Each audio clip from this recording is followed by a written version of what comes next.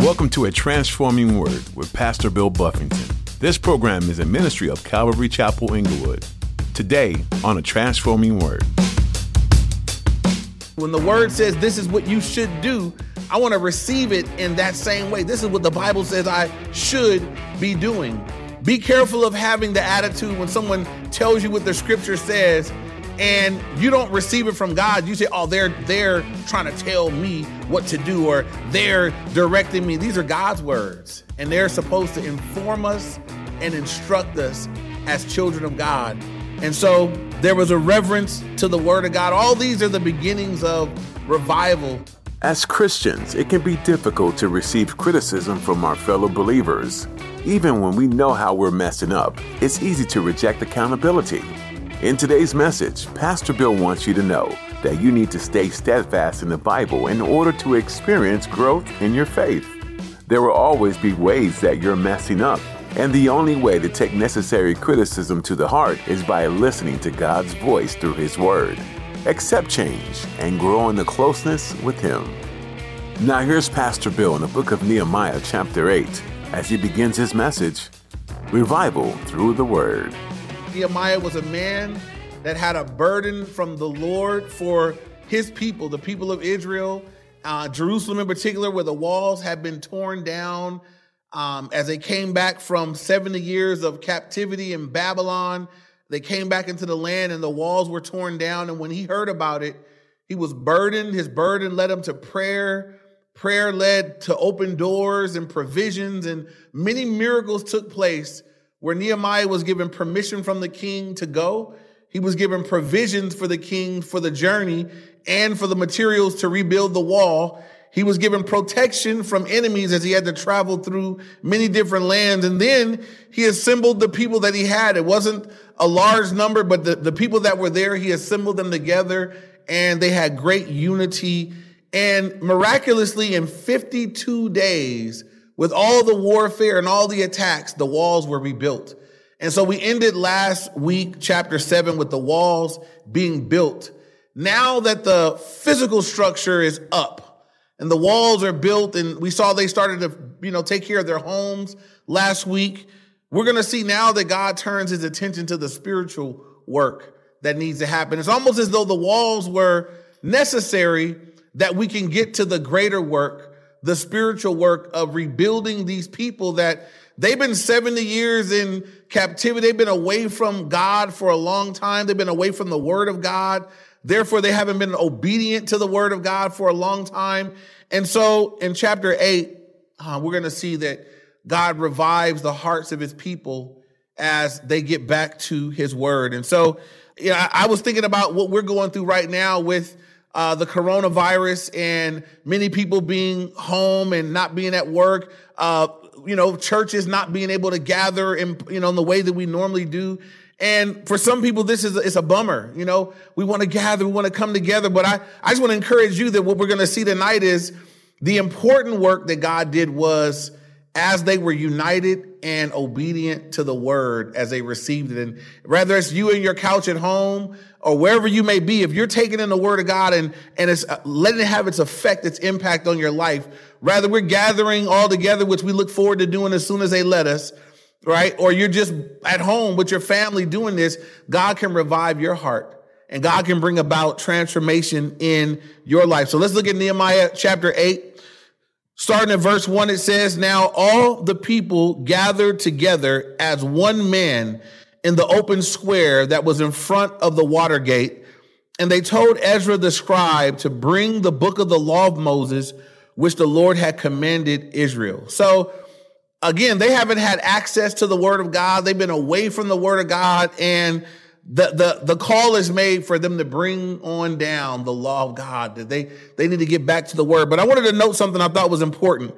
It says, now all the people gathered together as one man in the open square. And a trend that I see in scripture is that God many times does works of revival when his people are in unison, when they've gathered together according to his purpose, when they've gathered together around the Lord, around the things of God. It seems that that's when God does miraculous things. If you guys remember in the book of Acts, God had promised the Holy Spirit to come and empower believers to be witnesses. But you know when he came?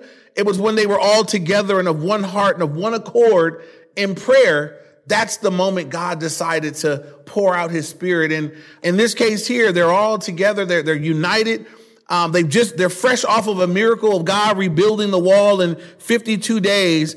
And so they're gathered together around the Lord, fresh off of a miracle. And the first thing that's told, it says they told Ezra, the scribe, to bring the book of the law of Moses, which the Lord had commanded. So let me say this about Ezra. As much as Nehemiah had been responsible for building the walls, Ezra was the scribe. Ezra was also the priest. He was the man responsible for having the temple rebuilt. And he was responsible for returning God's people back to proper worship.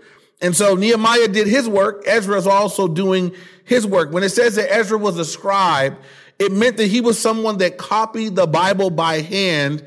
So back then they had scrolls. He was one that wrote it out by hand. It was a meticulous, tedious job, but that was the kind of man that Ezra was. And he had devoted himself to this, and he was also a godly priest. And so the call went to Ezra to bring the word of God, and he's going to do so. Verse 2 says, so Ezra the priest brought the law before the assembly of men and women and all who could hear with understanding on the first day of the 7th month. I thought that was important. Who needs to be sitting under the word of God? Everybody that can hear with understanding. And that's men, women, and whatever age your children are, at whatever age they can hear and understand, they need to be sitting under the word of God. And so I would encourage those of us that are in our families and our households that are raising kids, that we would take in the word for ourselves so that we can also share it with our kids, but also just making sure that as adults are taking in the word, make sure your kids are getting poured into. Make sure they're getting taught the word of God, that they're getting at their level. They're hearing what they can understand. And as your kids grow, you'll see that their ability to comprehend grows, and you want to just keep feeding them at their level. And so I just thought that was interesting. There was everyone who could hear and understand. So if your kids can hear and understand the word of God, they ought to be in worship. They ought to be in Bible study somewhere, children's ministry, kids classes, youth group, something where the word of God is being sown into their hearts and lives. And mom and dad should be there as well, taking it in with the adults. Verse 3 says, then he read from it on the open square that was in front of the water gate from morning until midday before the men and the women and those who could understand. And the ears of all the people were attentive to the book of the law. When it says that he read it from morning until midday, this is about 6 hours. So for you guys that think, your preacher goes, I know some church services go long for no good reason. I've been in church. I've seen church go long. I've seen a little comedy bit on this, and it's almost like a talent show, a step show, a poetry show, a choir show, a step show, a walking in show, and, then a little bitty sermonette, and you get to go on your way or whatever. And so, that's not what's happening here. This is about 6 hours of him just reading the word of God and giving them the word of God, reading it to them. They had not heard it. They've been away from it for so long. It's just being read out to them for 6 hours, and they were taking it. They were glad to receive it. Notice it says that they were attentive to the book of the law. Now, some people think, man, I have a hard time focusing when I get into my time in the word. How come they were able to be attentive for so long? I find that we can be attentive to whatever we want to be attentive to. If you're into sports, you could be attentive to a basketball game for 2 hours, and then going to overtime, you still got enough attention span to follow in the overtime with great attention. We want to develop this appetite for God's word, that we're attentive. We're not just doing it out of, constraint or because we feel like we're supposed to, but that we would be attentive, that our hearts would genuinely be there. These people were there for a long reading of the word, 6 hours roundabout, and they were attentive the whole time. It says, the ears of all the people were attentive to the law. So the first thing I wrote down, and when we get to the end of the message, I'm going to lay out several things that revival brought about in these people's hearts. The first one we see right here, that they were attentive to the word. If there's going to be spiritual revival brought about in your life and in my life through God's word, first we got to, as we're hearing the word, there's got to be a sense of I'm not just having it in the background, I'm attentive to it. I would encourage you when you do devotions that there not be stuff going on in the background. We do the Bible reading. We read through the Bible every year. I would discourage you from listening to it while doing something else. You want to set aside time where you're just attentive to this one thing for that season. I'm just attentive to the word. Even right now, we're not able to be in church. So many of you guys are taking in Bible studies and streaming sermons at home. And I would encourage you in the times that you set aside to do it, be attentive, shut everything down, shut the room down and just sit down and do this alone, just taking in the word of God. They were attentive to the word. That was the first thing that we saw. Verses 4 and 5 now, it says, so Ezra the scribe stood on the platform of wood, which they had made for the purpose. And beside him at his right hand, now I'm gonna do my best with these guys' names. These are all of Ezra's homeboys they served with him.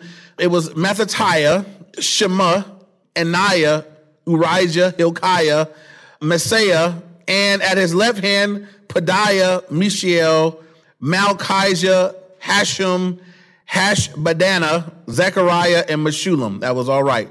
These are the guys that served alongside with Ezra. Later on, they're actually gonna go help him break the people into small groups and help them understand the word that they're hearing. So these guys all have an important role here. Verse 5, and Ezra opened the book in the sight of all the people, for he was standing above the people, and when he opened it, all the people stood up. Now, there was, if you're writing down the responses to the word of God, the second thing you can see here is there was a reverence for the word of God. They stood up. No one told them. It wasn't like some of you guys, when some of our churches, when it's time for the scripture reading, they say, stand up for the reading of the word, to give reverence to God's word. No one told them to do it. When the word was opened up and it began to be read, the people just stood up. That was their orientation. But for them, it was a matter of being reverent to the word of God. Now, I believe for us, reverence to the word of God, it could be in that you stand when it's read. I don't think it's as important that you stand when it's read or sit when it's read. I don't think that's as important as the heart that does what it commands us to do. If you stand up when the word of God is read in church and walk out and don't do what it says, you are not reverencing the word of God. If you sit down when the word of God is read, but you get up and live it out, that's reverencing the word of God. So I believe that's what we want to take away. They reverenced the word of God. They valued it. And there was a reverence for it that they stood up when it was being read. They didn't treat it like some regular thing. This wasn't some regular book. They understood that as he read these words, these were the very words of God. And I do believe that when we read the Bible, we want to read it with that same reverence, that this is the word of God. When the word says not to do, that I want to hear it as God says not to do. When the word says this is what you should do, I want to receive it in that same way. This is what the Bible says I should be doing. Be careful of having the attitude when someone tells you what the scripture says and you don't receive it from God. You say, oh, they're trying to tell me what to do, or they're directing me. These are God's words, and they're supposed to inform us and instruct us as children of God. And so there was a reverence to the word of God. All these are the beginnings of revival that's going to take place in the hearts and lives of these people. Look at verse 6 now. And Ezra blessed the Lord, the great God. So Ezra is just giving glory to God. He blesses God. Then all the people answered, amen, amen, while lifting up their hands and bowed down and worshiped the Lord with their faces to the ground. The third thing I wrote down is that they worshiped in response to the Lord, to the word with humility. They worshiped in response to the word with humility. They followed Ezra's lead. He blessed the Lord. They said, yes, Amen, amen. They agreed with him. And then they took the lowest physical posture possible. They bowed down their heads and worshiped the Lord with their faces on the ground. And so the idea was this: as they put themselves all the way on the ground, they're saying, I'm putting God way up. God is as high up as possible. It was putting themselves in a physical place of humility before the Lord. I do believe that that's something that spending time in God's word should bring about a humility in our lives. I don't think that spending time in God's word should cause us to be more prideful. It should this should bring about brokenness, which we'll see that in a little bit. It also should bring about just a humility as I understand how great God is. And it should bring me to a place of worship, but also of humility. So, one thing you can tell if someone's been with God, someone that's been with God and been in his word and been taking it in, it's not going to be a prideful, arrogant person. They're going to be humble, because that's what being close to God will do. You find someone that's prideful and full of themselves, you have found someone that is far from God, that has not spent much time near him. You will not spend time in nearness to the Lord and come away proud of yourself. The closer we get to God, the more we become aware of how wretched we are, how much work we need. And we're just grateful that he'll have us. We're grateful that he loves us anyway, but we're not prideful. That's not that won't result in being close to the Lord. And so they worship the Lord in response to the word with great humility, faces on the floor. Verse 7, some more names here. Also, Jeshua, Benai, Shariba, Jamin, Akub, Shabbatai, Hujah, Messiah, Kalida, sound like a black girl name, sorry. Azariah, Jozbad, Hanan, Peliah. These are the Levites. And it says, and the Levites helped the people to understand the law, and the people stood in their place. And so this group of names that I just butchered, these were people that went with the Levites, and the people were broken up into smaller groups, and they went around and explained to them what they were hearing. They took 6 hours of the law in, and they don't necessarily understand how it works. And so there were these people that were helping them to understand what was being read, what was being shared with them. And so that's the place many times of spiritual leadership within a church. The job of good spiritual leadership is going to be to help people to understand what God has said or what God is saying. And so that's what they were going around and doing, helping people to understand. Now in verse 8, we get one of the clearest pictures in scripture of what we seek to do as a church in terms of expository teaching. We're going to see how they broke down the word of God. Look at verse 8. It says, so they read distinctly from the book in the law of God, and they gave the sense and helped them to understand the reading. So they did three things. Number one, they read distinctly from the law. That's what we seek to do. We try to go through the Bible chapter by chapter and verse by verse, and we read through the scripture. So we're not making it up. We're reading it before the people. Then it says they gave the sense. The idea here is that they explained, they gave interpretation of what they were reading. They gave the sense. And then it says they helped them to understand the reading. And we believe this will be of giving application. They gave appropriate application to the word. Read through the text, chapter by chapter, book by book, verse by verse. Give sound biblical interpretation of what we're reading, and then give appropriate application. What do we do with what we have read? What do we do with what God has said in a particular book? And so that's what they're doing here. They're taking people through the word for the first time in a very long time, and they're reading the word, giving interpretation, and giving direction, how to apply what they're reading to their lives. And anybody that's listening to this and you've had your life changed by the word of God, you know that's how it happened. As you heard the word, as you understood the word, and as you found proper application to the word, our lives begin to take on a whole new direction, a whole new focus. Everything changes. And so that's what God is doing here. Is the people of God have been brought back into their area. They've been back.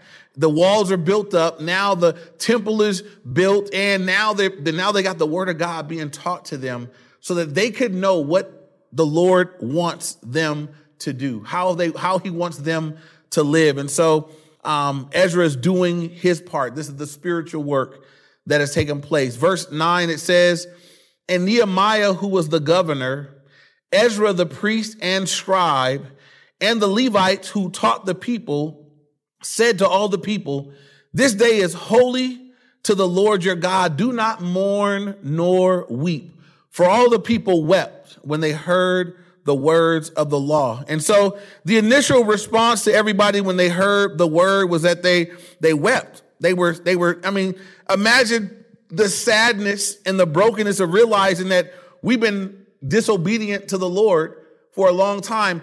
As they're reading the law, they're realizing that the things that happened to us happened because we've been disobedient to the word. Our trials have been our own fault. And so they were just bummed, and they were mourning and they were weeping as they realized what a life apart from God's word, what it's brought about. And maybe for many of us, maybe as we first were introduced to the Lord and we realized, that's some of the first things you realize, how off you've been, how many things you were doing that were wrong, how many things were not what God intended. And it can be kind of it can make you sad. It can grieve your heart that, man, look at what I was doing. But I want you to note that they don't get left in that place. They don't get left in the place of mourning. They're told, do not mourn nor weep. Why? Why not? Why not mourn or weep? Because that's not what God wanted, right? Great that the initial response is you realize that you were out of compliance with the Lord is you wept, and so verse 9, this is the fourth thing is that there was brokenness in response to God's word. That's a good thing, but just don't get stuck there. It's a bad place to get stuck as a believer, looking backwards at what you used to be, feeling bad about what you used, because you can't do anything about the errors of the past. So you can be broken, but you got to get back up from there. The Apostle Paul said it best. He said, forgetting the things which are behind me, because behind Paul was dead Christians, jailed Christians. He had done a lot of damage. He said, forgetting the things that are behind me, I'm pressing forward to the things which are ahead. I'm reaching for the upward call of God in Christ Jesus. That's what we want to do. Forget about what you did back there. It's washed away in the blood of Jesus if you're a believer. Don't live there, but you look forward. And so they mourned, they grieved, and then they were told, stop it. Don't mourn nor weep. And look at verse 10. Then he said to them, go your way, eat the fat, drink the sweet, and send portions to those for whom nothing is prepared. For this day is holy to our Lord. Do not sorrow. And then this verse that we hear oftentimes, here's the context for it. For the joy of the Lord is your strength, is what they're told. They're told, look, to stop mourning. I want you guys to get up. This is a good day. The fact that you guys are aware that you sin, good. Now get up. I want you to go eat the fat, drink the sweet.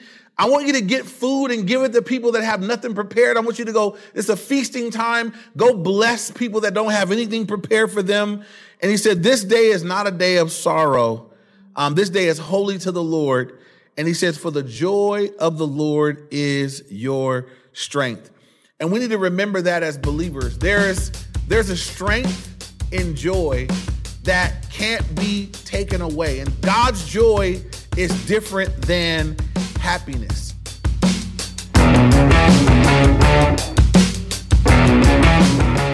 You've been listening to A Transforming Word with Pastor Bill Buffington.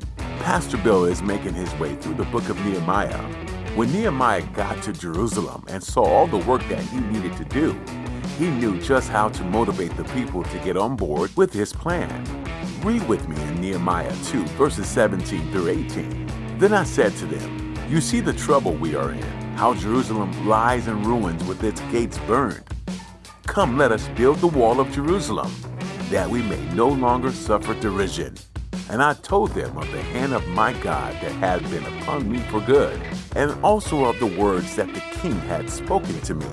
And they said, let us rise up and build. So they strengthened their hands for the good work. Do your hands need strengthening for the work in front of you? Look no further than the hand of God. Remember His faithfulness in everything that He has done. But none of us were ever meant to do this alone. Are you looking for a community where you'll be supported and loved? Then come see us at Calvary Chapel Inglewood in Inglewood, California. Let's rise up together. You can find us online at calvaryinglewood.org. Once again, that's calvaryinglewood.org. There you'll find everything you need to know and a lot of bonus material for your personal study. For those of you further away, come be in virtual community with us through Facebook, Instagram, and YouTube. We live stream our Sunday services. And with that, we've come to the end of our time together today. Thanks for joining us, and be sure to come again to a transforming word.